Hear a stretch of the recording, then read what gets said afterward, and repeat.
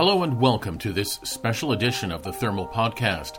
The COVID-19 crisis is unprecedented in scale and its global reach. The infection rates are climbing and the world's medical professionals are being tested like never before. Social distancing is becoming the new norm and everyday life is being affected in unprecedented ways. And that includes gliding clubs across the globe. Dr. Dale Gunter is a family physician and president of SOSA, the Southern Ontario Soaring Association, which is located an hour west of Toronto, Canada. I've reached Dale in Dundas, Ontario. Hello, Dale, and thanks for coming on to the Thermal Podcast. I understand you and your fellow board members have made a decision about your gliding club. What have you decided? Yeah, well, it's been a tough week for sure. Things have changed every day, but we have decided that the club needs to close at this point, and we need to support people staying at home and staying away from other people. So why did you actually feel this was necessary in the gliding environment when people are usually a wingspan apart anyway? Yeah, that's so true. I mean, in a lot of ways, gliding feels like it's the very safest thing that we could be doing, up there at thousands of feet in the sky, far away from anything contaminating. I mean, is it not the most pure sport that there is? And all by ourselves. But there we are. We have this, this situation where we start to realize that we actually are in contact with each other more than we expected. We're all touching the same control surfaces. We often have two people in a cockpit that is actually very small with air that is very contained. And so there are some aspects of this sport that are not safe at all. I can imagine a two-seater is almost like a flying petri dish in that case, isn't it? It really is. You're right. You'd almost be, reluctant to touch anything in there, wondering who was in there before you. Certainly, we have some young people who are not going to be at any great risk to get infected, or if they are, to get that sick. But we've got a lot of people who are progressing on in age as well. And if you put those two in the same cockpit, you're probably asking for trouble. As we know from everything we hear in the news right now, the people who are at highest risk are those who are at more advanced age and maybe have the odd chronic condition that they're dealing with, and the death rate in that group can be very high. So really not safe for those folks. And if you look at the SOSA Gliding Club, the average age has to be 60 or more. I mean, you and I are pushing 60. We're at more of a risk than younger people. Now, you didn't say you were going to give away my age, Harry, but there you go. Now it's public and it's all over the world. That's right. I mean,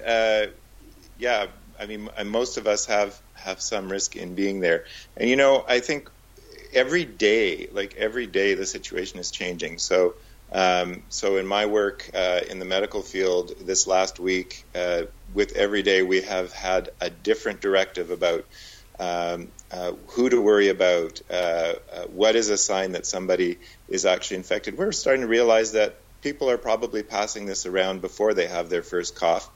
Not a whole lot, but probably some. We're starting to realize that people don't usually get infected just by sharing the same air, that there are these micro water droplets that carry it. And however, a cockpit is a place where you could easily imagine micro water droplets making their way around from the back seat to the front and vice versa. Right.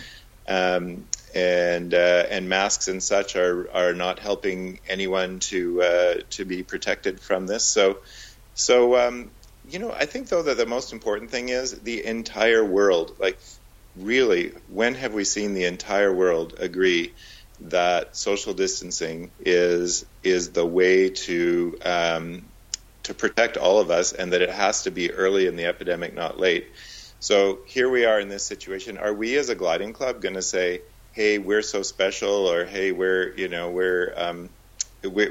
just have this really unique sport? I mean, the gyms have closed, the theaters have closed, the stores have closed. How can we be out there snubbing our noses at that and saying, well, we're going to just go ahead and do this? We got to find other ways to meet. We got to find other ways to stay, flying in our brains at least. And we got to sit down now and figure out what those are. What would you recommend to individual clubs who are trying to figure this out? You just struggled. Well, I don't think it was much of a struggle, but you and your board decided to shut down the club. What would you recommend to other clubs in the similar position? Well, clearly, I think that every club has to shut down in Canada right now. We're at a point in the curve that we still can do something about this, and that is the epidemic curve. There's so many curves in flying these days, aren't there? This is a whole different kind of polar, isn't it? Yeah. So I think we do. There's a Soaring Association of Canada annual general meeting this Saturday in 2 days, and I'm sure this will come up as a question for our national body. Is there something that needs to be said? So. And they won't be meeting in person, obviously. Nope, you're absolutely right. An online meeting has been formed very quickly over the last few days, and I suspect there will be better attendance than there has been at in-person meetings. I'm noticing that about all of my online get-togethers now. There are actually more people there than we've had in person, so it's not a bad way to do it. Now, Dale, let's say there's a club, a small club, winch operation, limited operation. Good idea or bad idea if you're keeping people apart? Well, from a purely contagion point of view, we could run an operation of single seat towing or winching that really could be very safe. People could be far apart. We could be using disinfectant on hands and surfaces and all this kind of thing. I don't think that's the case for when we're in a two-seater with two people.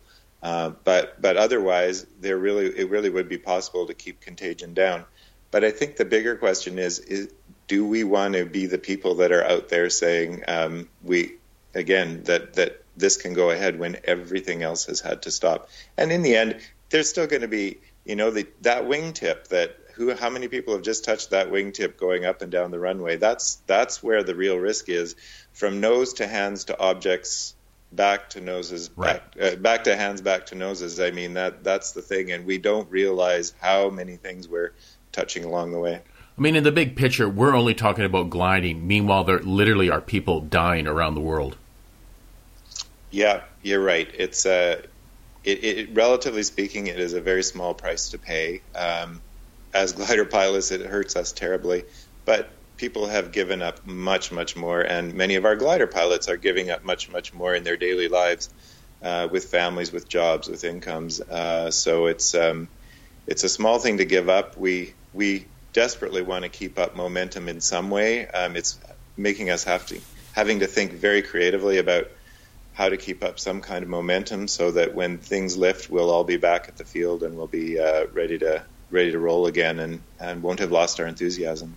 Now, Dale, you're on the front line of this crisis. Tell me what you and your colleagues are preparing for with the growing number of COVID-19 infections. Yeah, so I'm a family physician in my other life, and we've had every day conference calls and directives come through that are different from the day before. My last week, literally in 24 hours, everything turned upside down. I know they did for everyone, but certainly for us, everything changed. And so who we're going to test, who we're going to isolate, this is changing every day, how much people can move around. We're certainly asking as many patients as possible to stay home. We'll talk to you on the phone.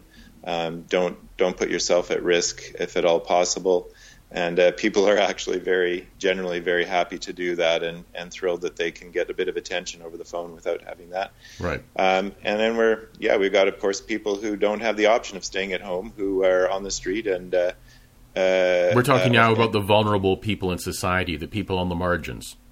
For sure, yeah. And so many of them are cooped up in shelters. So if you're sleeping in a shelter and the person next to you is coughing, you're going to be pretty nervous about what's going on over there, and is this about to start a fire in your shelter? So you're also working on trying to control the spread of this by dealing with those people on the edges.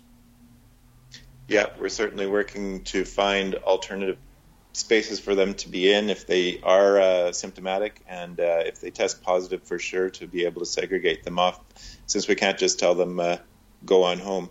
And so So that's a part of the whole thing. Dale, listen, thank you for taking the time to talk to me today. Best of luck, especially with the work you're doing, and hopefully at some point later this year we will be catching thermals, but that is the least of our problems at the moment. Thanks so much, Harry. Thanks for the chance to talk. Take care. Bye. Okay, bye-bye. Dr. Dale Gunter is the president of SOSA, the Southern Ontario Surin Association. He spoke to me from Dundas, Ontario. The Thermal Podcast will continue to publish on a monthly basis. The next episode will be out in early April. It will include a story about a unique one-off solar-powered motor glider, and for you history buffs, a look at American combat glider operations in World War II. That's all on the next episode of The Thermal. In the meantime, stay safe, wash your hands, and check on your neighbors and fellow glider pilots. I'm your host, Harry Tenkate. That's it for this special edition of the Thermal Podcast.